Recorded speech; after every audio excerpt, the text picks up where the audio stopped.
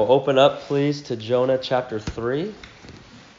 Not there already. Jonah chapter 3, as we continue making our way through Jonah.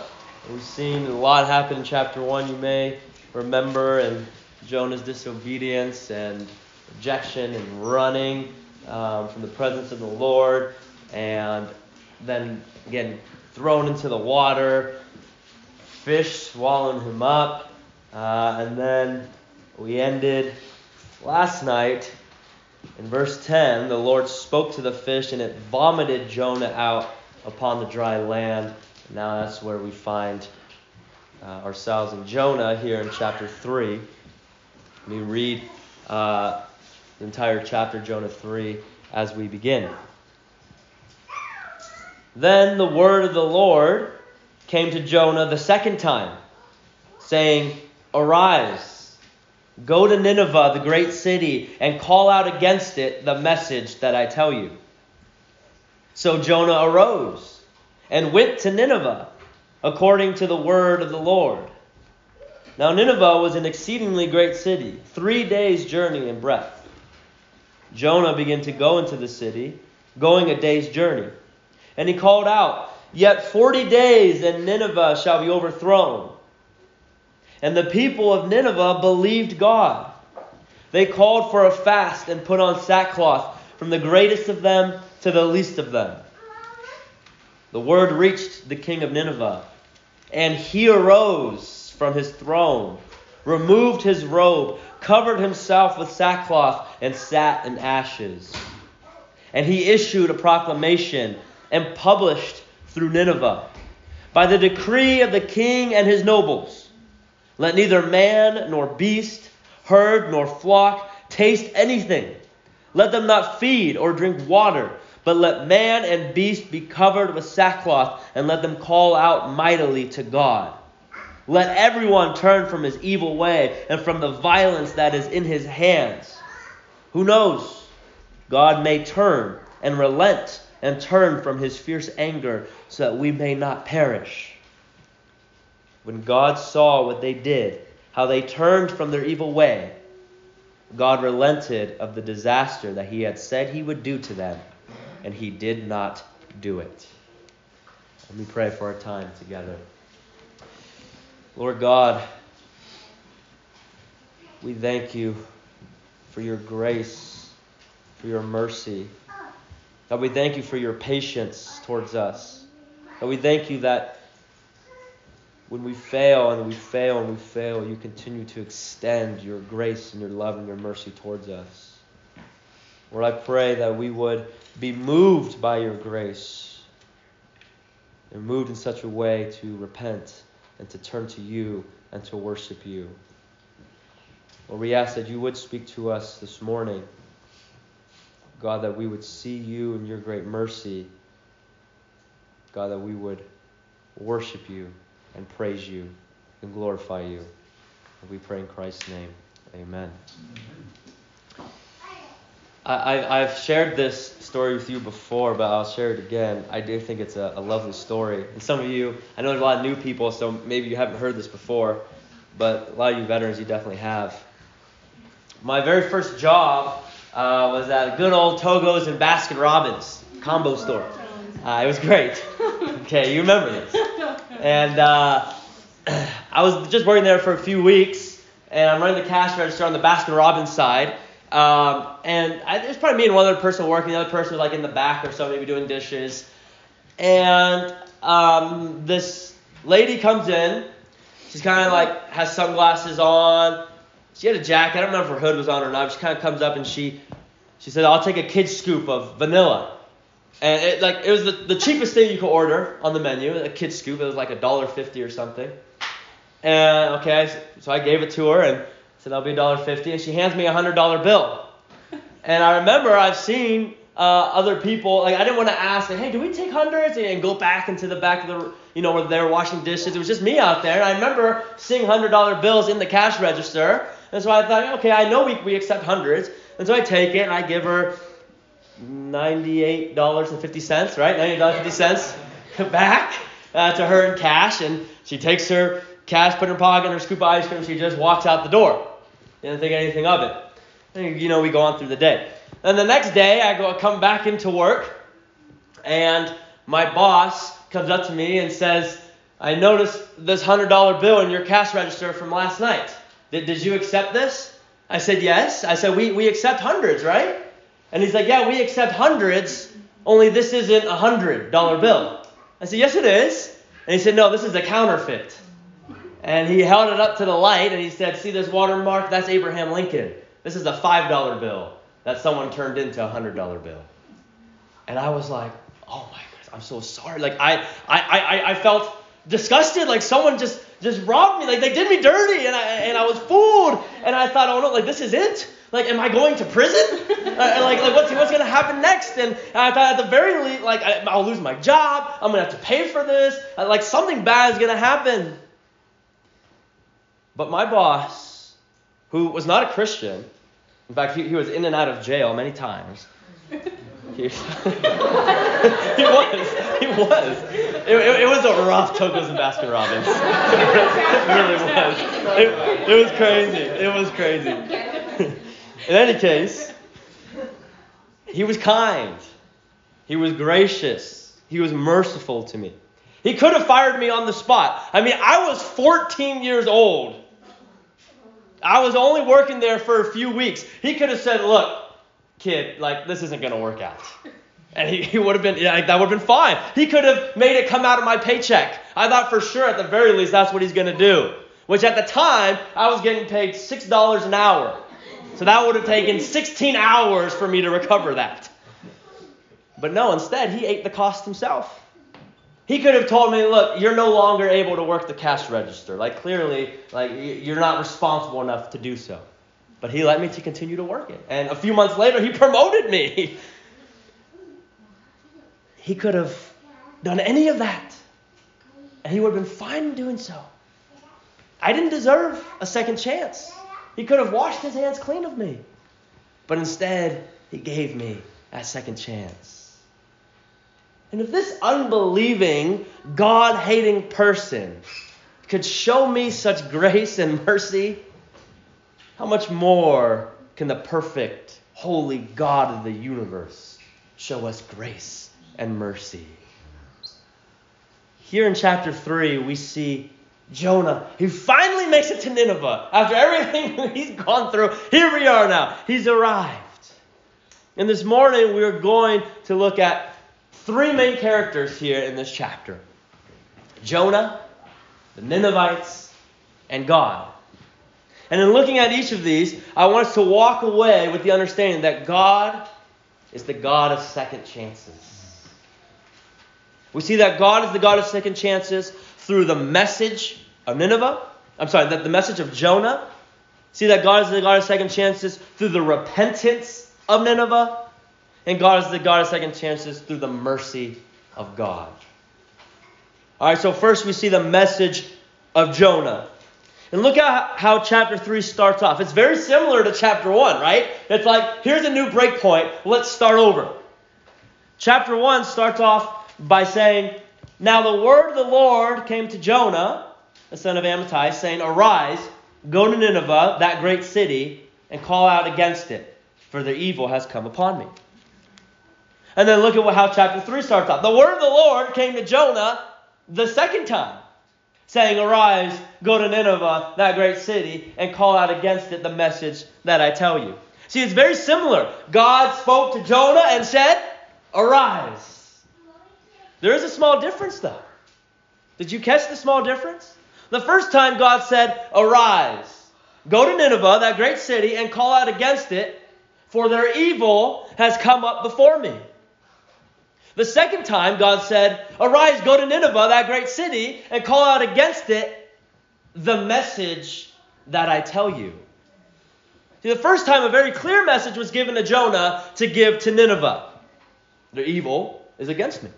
The second time, it's almost like a call to Jonah for total obedience to God. Whatever the message might be, call out against Nineveh. That was disgusting. Call out to Nineveh the message that I tell you. That's what he says. Whatever the message is I tell you, go and proclaim this, Jonah. See, God is not just seeking to work through the hearts and the lives of the Ninevites. He is, but also through the heart and the life of his prophet Jonah. Will Jonah be obedient no matter what? Whatever that message may be, will he proclaim it? And you can bet that God works the same way today. That when you serve others, it's not just for the sake of others. God may certainly use you to minister to others, but in doing so, you ought to be growing in your love and your worship of God as well. As you serve others, as you do the work of the Lord, are you growing as well? Are you learning from God as well? Now look at the difference in Jonah's response this time, right? Chapter 1, verse 3, it says, "But Jonah rose to flee to Tarshish from the presence of the Lord." What does it say here in chapter 2, verse 3? "So Jonah arose and went to Nineveh according to the word of the Lord." See, now we see a difference in Jonah's response. Did Jonah learn? I think so. I think he learned and he grew while he was in the belly of the fish for 3 days. I think God taught him. In fact, I think God used that as a means of discipline to grow his prophet. Did Jonah fall the first time? Yes, he did. But God is the God of second chances. And here, by God's grace, God gives Jonah a second chance. God didn't have to give Jonah a second chance, but he did. And when we say God is the God of second chances, it doesn't mean that God owes that to us, that he must always give us a second chance because that's what we deserve and that's what God owes us. No. We may not always have a second chance, but God is a gracious God, and God is a patient God. And there are times in which it's best that we don't have a second chance. But there are also many times in which God patiently works through his people and gives us the opportunity to try again and to try again and to try again. And Jonah gets a second chance. And Jonah does as God commands. And he proclaims the mercy of God. Look at verse 4. Jonah began to go into the city, go on a day's journey, and he called out, "Yet 40 days and Nineveh shall be overthrown." Now, is that all Jonah said? Did he just say that one phrase over and over again? "Yet 40 days and Nineveh shall be overthrown. Yet 40 days and Nineveh shall be overthrown." Is that all he was saying? It doesn't say. I mean, that's all it said that's recorded. But I don't think that's all he said. I think maybe it was a summary of all that he said. But we don't know for sure. We have indications based on the king's response, which we're going to see later, that the king must have known more details of their own sin, must have known more details of the wrath of God. But regardless of what he said, what Jonah said, we know that Jonah obeyed God's command. And we know that God worked through it, and he blessed it. Now, I just want you to imagine, if you will, the state and condition that Jonah is likely preaching in. First off, it's already a hostile situation. Right? As mentioned before, the Ninevites were enemies of God. Nineveh didn't ask Jonah to come and be a guest speaker for them for the weekend. Jonah, an Israelite, comes unannounced, preaching that the God that they hate is going to destroy them. So you can already imagine that he would likely not receive a warm welcome from these people. Right? Not only is it a hostile situation, but he likely looked and smelled horrible. He literally spent the last 3 days and 3 nights in the belly of a fish. And he just got vomited out on shore. I don't know about you, but I don't usually like the fresh vomit smell. It's not my go-to scent. His clothes are probably ragged from the journey. He doesn't smell good. The sure doesn't seem like he's putting out his Sunday best or is being a good ambassador of who he represents. And where's his boat? I can imagine the people initially looking at him coming into town, clothes torn, smells like vomit. He's an Israelite. And the people say, look, dude, you crazy person. Go back to your boat and go back to where you came from. Wait a second. Well, where is your boat? I don't see it on the docks. Oh, yeah. I don't have a boat. You see, a fish swallowed me up and it just spat me out. Oh, a fish brought you here. Okay, right.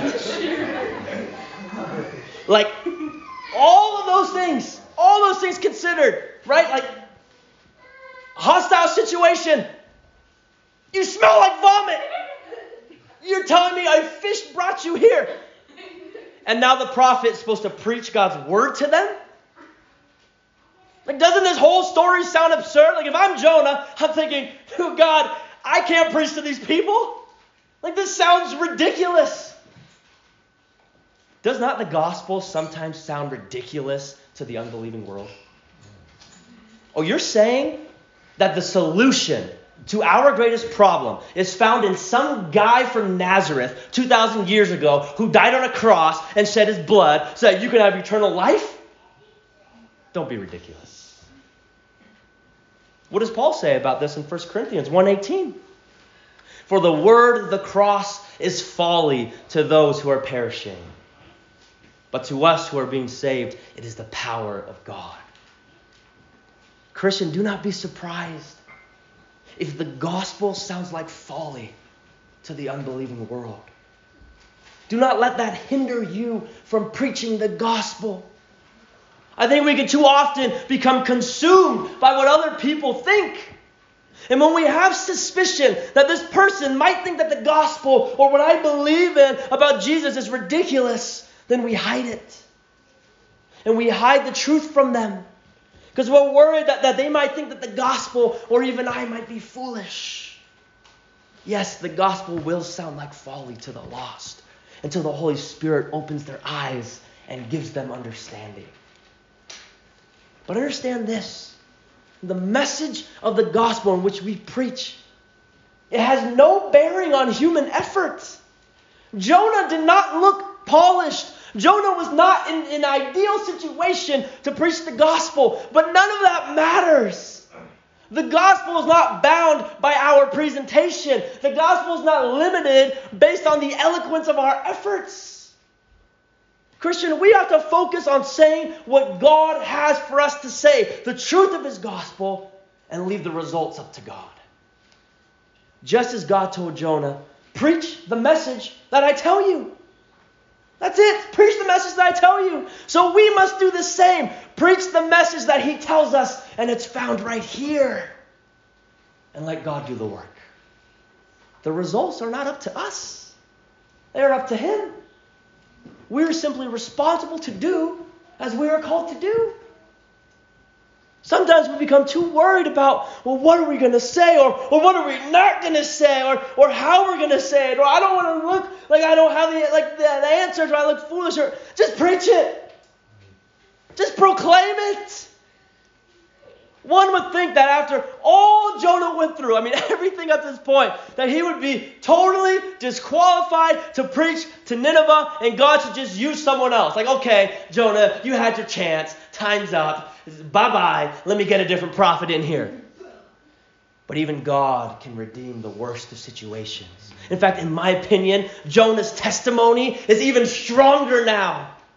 He's a living testimony that God is the God of the first chance and of the second chance and third chance and all the chances. God is the God of forgiveness. And I think based on what we examined in chapter 2, Jonah was in right position to share a personal testimony to these people, telling them in the way in which he ran from God, the way in which he disobeyed God, but also an example of God's great grace and mercy.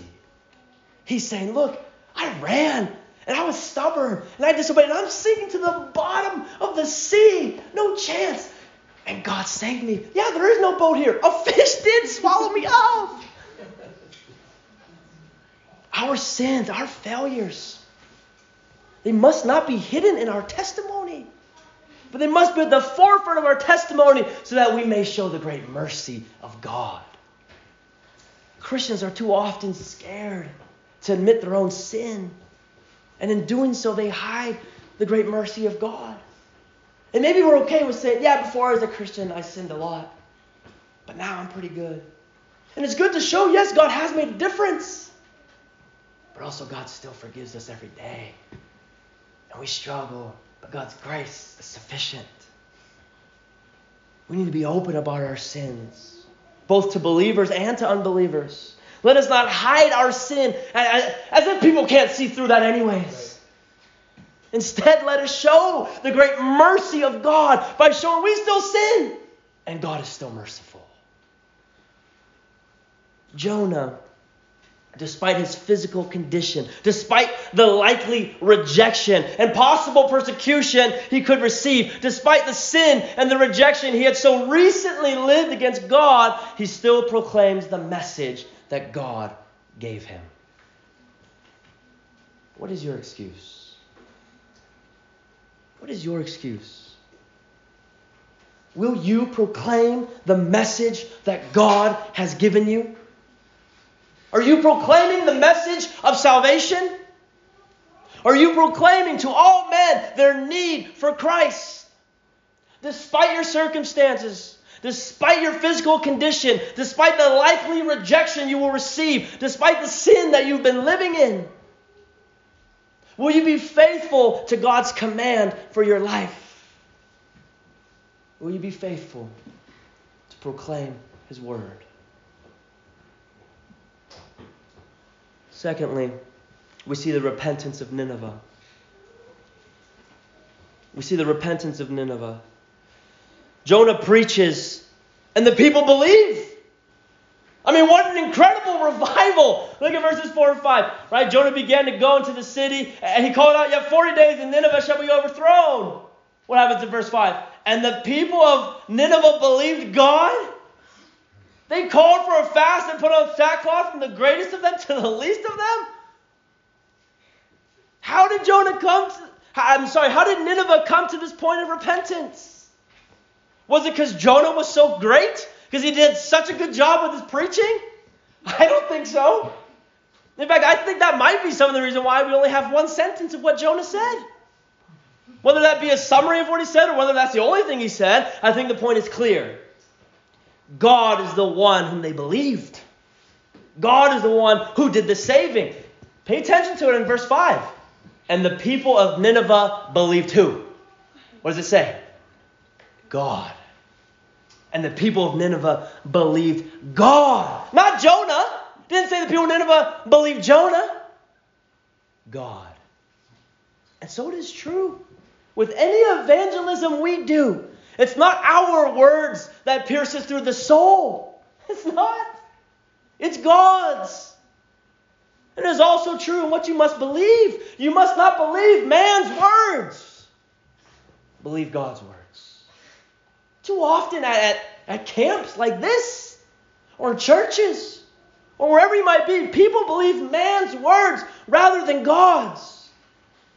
And the result is a temporary enthusiasm that eventually withers away and a return to ungodliness and rebellion towards God. Now, can man's words be in line with God's words? Yes, they ought to be. But our hope must never lie in man or what he says. Our hope must lie in God and what he says. And so Nineveh believed God. These were wicked people. These were God-hating people. Their response should have been, get out of here, you smelly Israelite. Go back to your fish, see if we'll swallow you back up.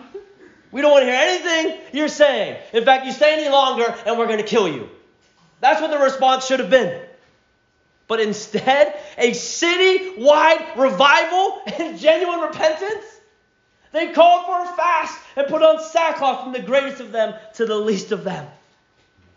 Does this not show you the incredible work of salvation, or the incredible work of God in salvation? That it is not in our power at all. It is God's grace and His glory in salvation, always, all the time. I hope this encourages you in evangelism.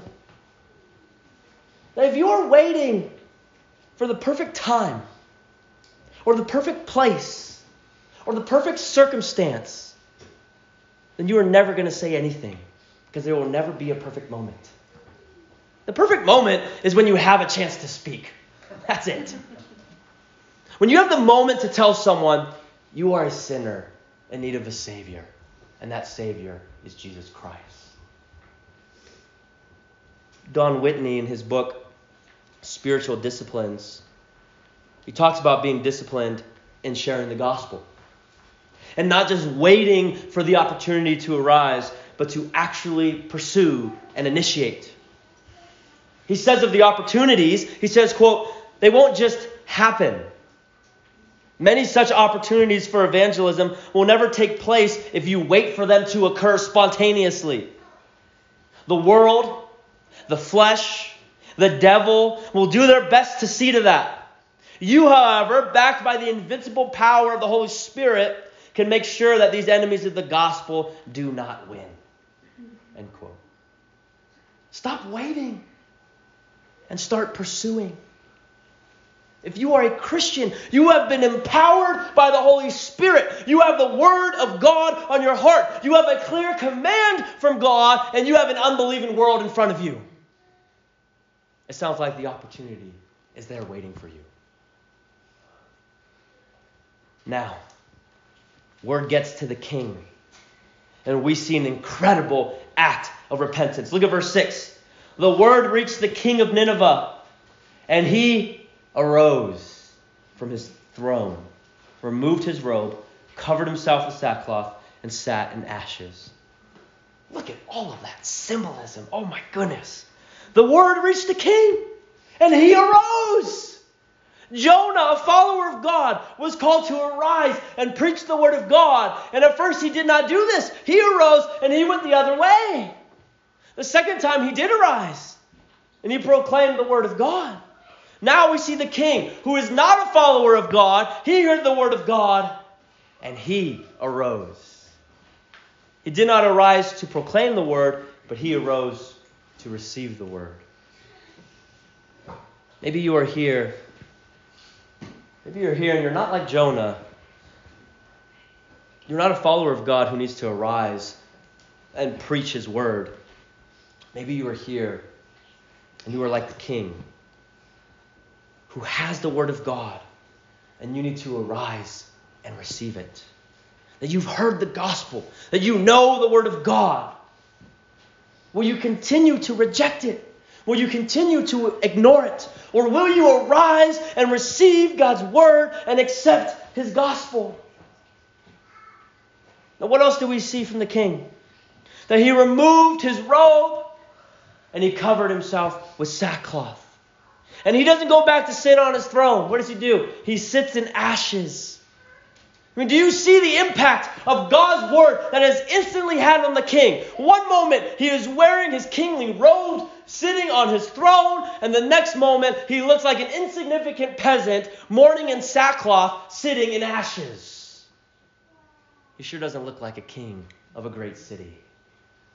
But God's message humbled him before God. Does God's word humble you before him? Does God's word humble you before him? When you approach God's word, when you read it, when you hear it preached, does it humble you?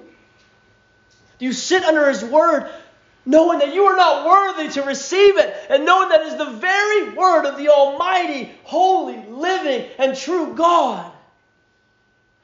Or do you read the word of God mindlessly to get through your daily duties? Do you listen to the word of God being preached while playing on your phone, while being distracted by others, while being a distraction to others, just waiting for the sermon to be done? Do you have reverence for the word of God? Do you come hungry to the word of God? Be humbled by his word. Now the king doesn't just stop there. Look at what he does in verse 7 and 8. And he issued a proclamation and published through Nineveh by the decree of the king and his nobles. Let neither man nor beast, herd nor flock not taste anything. Let them not feed or drink water, but let man and beast be covered with sackcloth, and let them call out mightily to God. Let everyone turn from his evil ways and from their violence that is in his hands. He's saying, look, nobody is eating. Nobody's drinking. Not even the animals. We need to call upon God and turn from our evil ways. And we might think, well, hold on, wait a second. Did the animals repent and receive salvation? Does this mean my dog's going to heaven? No, the animals did not receive salvation. But oftentimes in the ancient world, people would include their animals in their fasting. And when the animals would die off from a lack of food and water, they would sacrifice them. Really what the king is saying is this. Look, we might lose all of our business. We might lose all of our food. But it doesn't matter because we're not right with God and we're in danger. What good is food and business if we're at enmity with God? Put all that away. Cry out to God and turn from your evil ways. Wow. Might we need to listen to the decree issued by the king? If you are not a Christian, whatever it is you are building for yourself in this life, if you are at enmity with God, it's all for nothing. As Jesus says in Matthew 16:26, for what will it profit a man if he gains the whole world and forfeits his soul? Are you seeking to gain the whole world at the expense of losing your soul? I mean, you could have all the, quote, success in this life. You could have all the fun. You could have all the money. You could have the American dream. You can do the relationships that you want, the popularity, whatever it is. But what does it matter if you are still in danger? If you are still enemies with God? There's not a thing on this earth that comes close to the value and the worth and the joy of having a relationship with God. There's nothing even remotely close to being in the same league. Listen to the decree of the repentant king and put everything else away. There's nothing more urgent than being right with God. And if you are not in Christ, you are not right with God. And if you are not right with God, then there's nothing more important or urgent than for you to put everything else away and to cry out to God in faith and repentance and turn from your evil ways. Do you see the change in the king? And do you see the change in Nineveh? Do you see the repentance? The king who hated God, he arose and received the word of God. Then he arose and proclaimed the word of God. And then he and the people of Nineveh not only regretted their sin, but abandoned it, said verse 10. Do you have the same repentance? Have you received the word of God? Is your life different now that you've received it? Lastly, what we see is the mercy of God. We see the mercy of God. But before we even look at God acting in mercy, I want us to look at the faith of the Ninevites. We've already seen the repentance, but it's also coupled with faith, right? Repentance is coupled with faith. Look at verse 9. Who knows? God may turn and relent and turn from his fierce anger so that we may not perish. You're like, is that faith? It doesn't really sound like faith. It's not a strong faith. It's not a mature faith, but I believe it is faith. It is faith that's the size of a mustard seed. They don't know much about God, but they know enough to repent and to believe that he is a wrathful God, but he's also gracious and a forgiving God. And in their small-sized faith, they believe that God could relent from his anger and that they would not perish. And indeed, that is exactly what God did.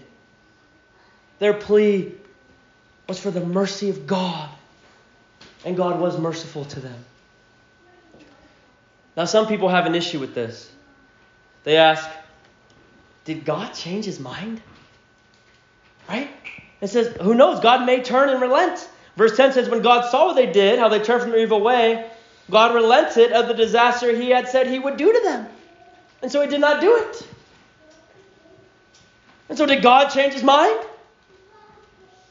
The answer is no.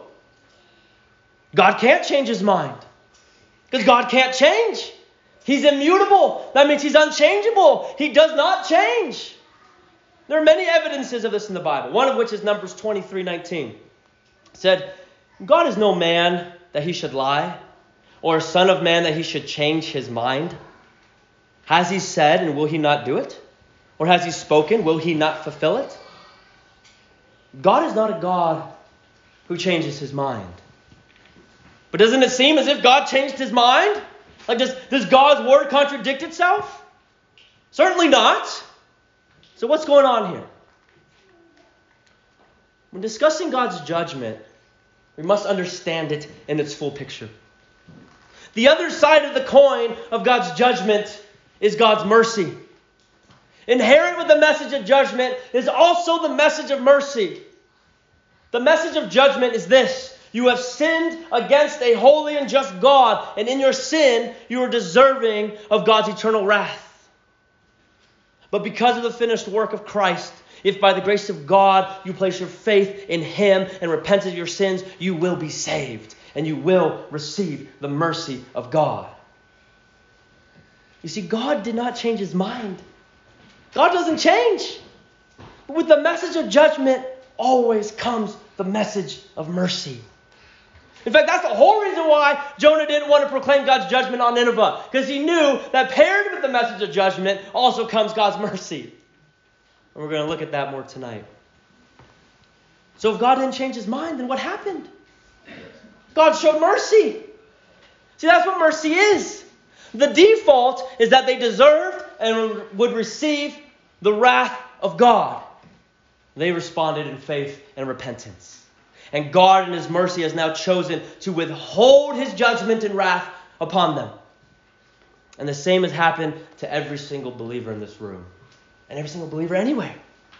That we all had the wrath of God hanging over our heads. That we all, by our default, in our human nature, we're children of wrath. But God in his great mercy took that wrath away from us. And he placed it on his Son on the cross. And Christ bore that wrath on our behalf. You see, it's the same thing. We had the wrath of God as our verdict too. When by the grace of God, the Holy Spirit breathed new life into us, we believed and we repented, and God removed the wrath from our eternal sentence. Did God change his mind? No. He acted in mercy. That is the point. God is a merciful God. Maybe you are someone, or maybe you know someone who is in sin. Maybe in deep sin. Maybe wants nothing to do with God. Maybe hates God. You know that God is a merciful God. And he can save. If you are not in Christ, there is judgment upon you. The wrath of God is upon you. But on the other side of that coin is his mercy. And his mercy is available to you. Will you be like Nineveh? Repent and believe and receive the mercy of God. We focused on three main characters this morning: Jonah, the Ninevites, and God. And through looking at them all, we see that God is the God of second chances. He's not just the God of second chances, or third chances, or fourth chances, or 100 chances. He's the God of all the chances. Both the Christian and the non-Christian need to understand that. If you are not a Christian, you need to understand that you have sinned greatly against God. Whether you believe in him or not, whether you think you're good or not, it doesn't matter. The truth is, God is real. The truth is, you are not good. The truth is, you are guilty before God, and his wrath and judgment is upon you. But the other truth is this: that God is a merciful God. And while you've sinned once, and while you sinned twice, and while you sinned countless times, God is the God of second chances. And let me be clear, the second chance is not for you to try harder and be a better person. That's not what I'm saying. Oh, he's got a second chances. Good, let me try again to be better. Let me try again to be better. No, that's not what I'm saying. The second chance for you to realize that you need God and you need to cry out to Him to save you. The second chance, what I'm saying, is His patience. His patience that ought to lead you to repentance. And Jesus came. And He lived a perfect life. And He died in our place. And He rose from the dead so that we would be reconciled to the Father. So will you recognize your hopelessness apart from God? Will you recognize your sin against Him?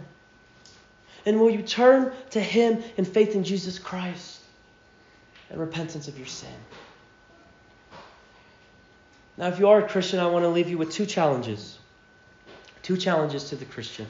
First, maybe you are like Jonah, and you are a follower of God, but maybe you've run from God.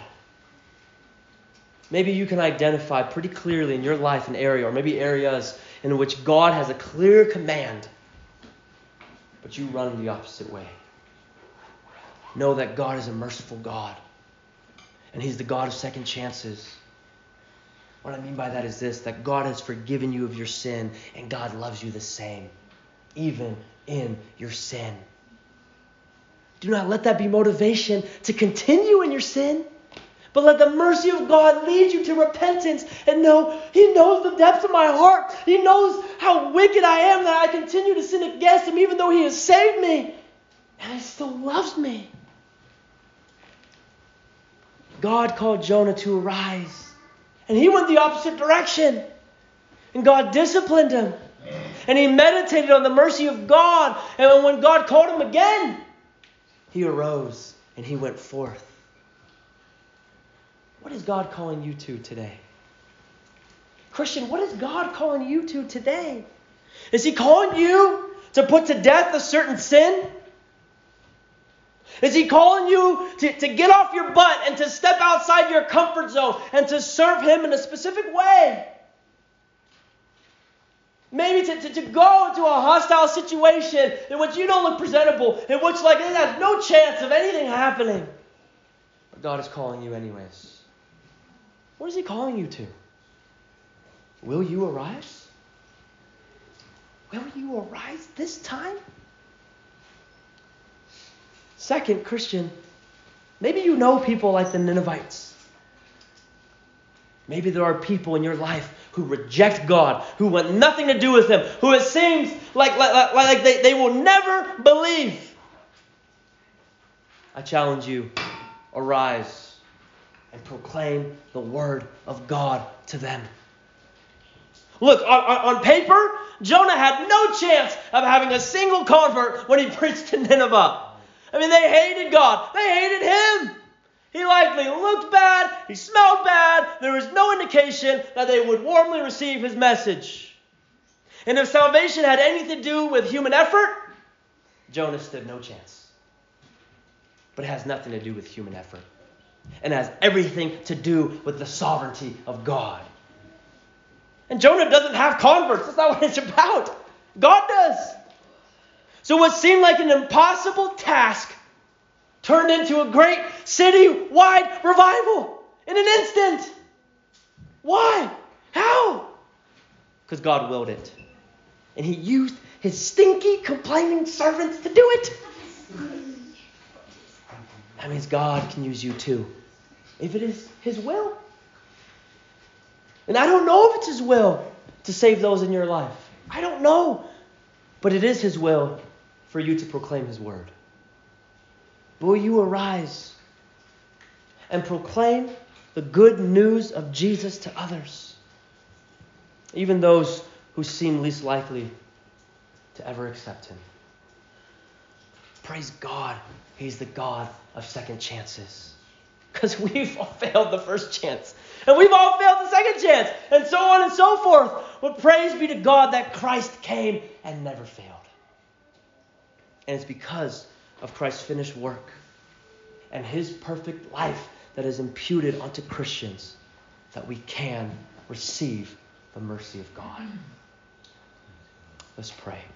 God, thank you that you are the God of all chances. God, that your patience is strong and continual, that your grace is infinite and your mercy is infinite. God, we thank you that you love us even in the depths of our sins. Lord, I pray that we would arise and respond to your call in our life, whatever it may be. God, for those in here who do not know you, who are not in Christ, God, I pray that they would arise and receive your word, that you would grant them faith and repentance, that they would be like the king, that they would be like Nineveh, and that they would turn from their evil ways and they would turn to you. God, for those in here who do know you, who are in Christ, God, I pray, Lord, that we would see the ways in which we have turned our backs towards you, in which we run the other way, and God, that we too would repent, receive your mercy, that we would arise and proclaim your word, that we would arise and worship you in all things. God, convict our hearts. Let us not look to others in the ways in which they fall short, but let us see the ways in which we fall short and the ways in which Christ has overcome our sin. And let it lead to our worship and our praise of you. God, bless this time that we have as we discuss these things. May it be honoring and glorifying to you. We pray in Christ's name. Amen.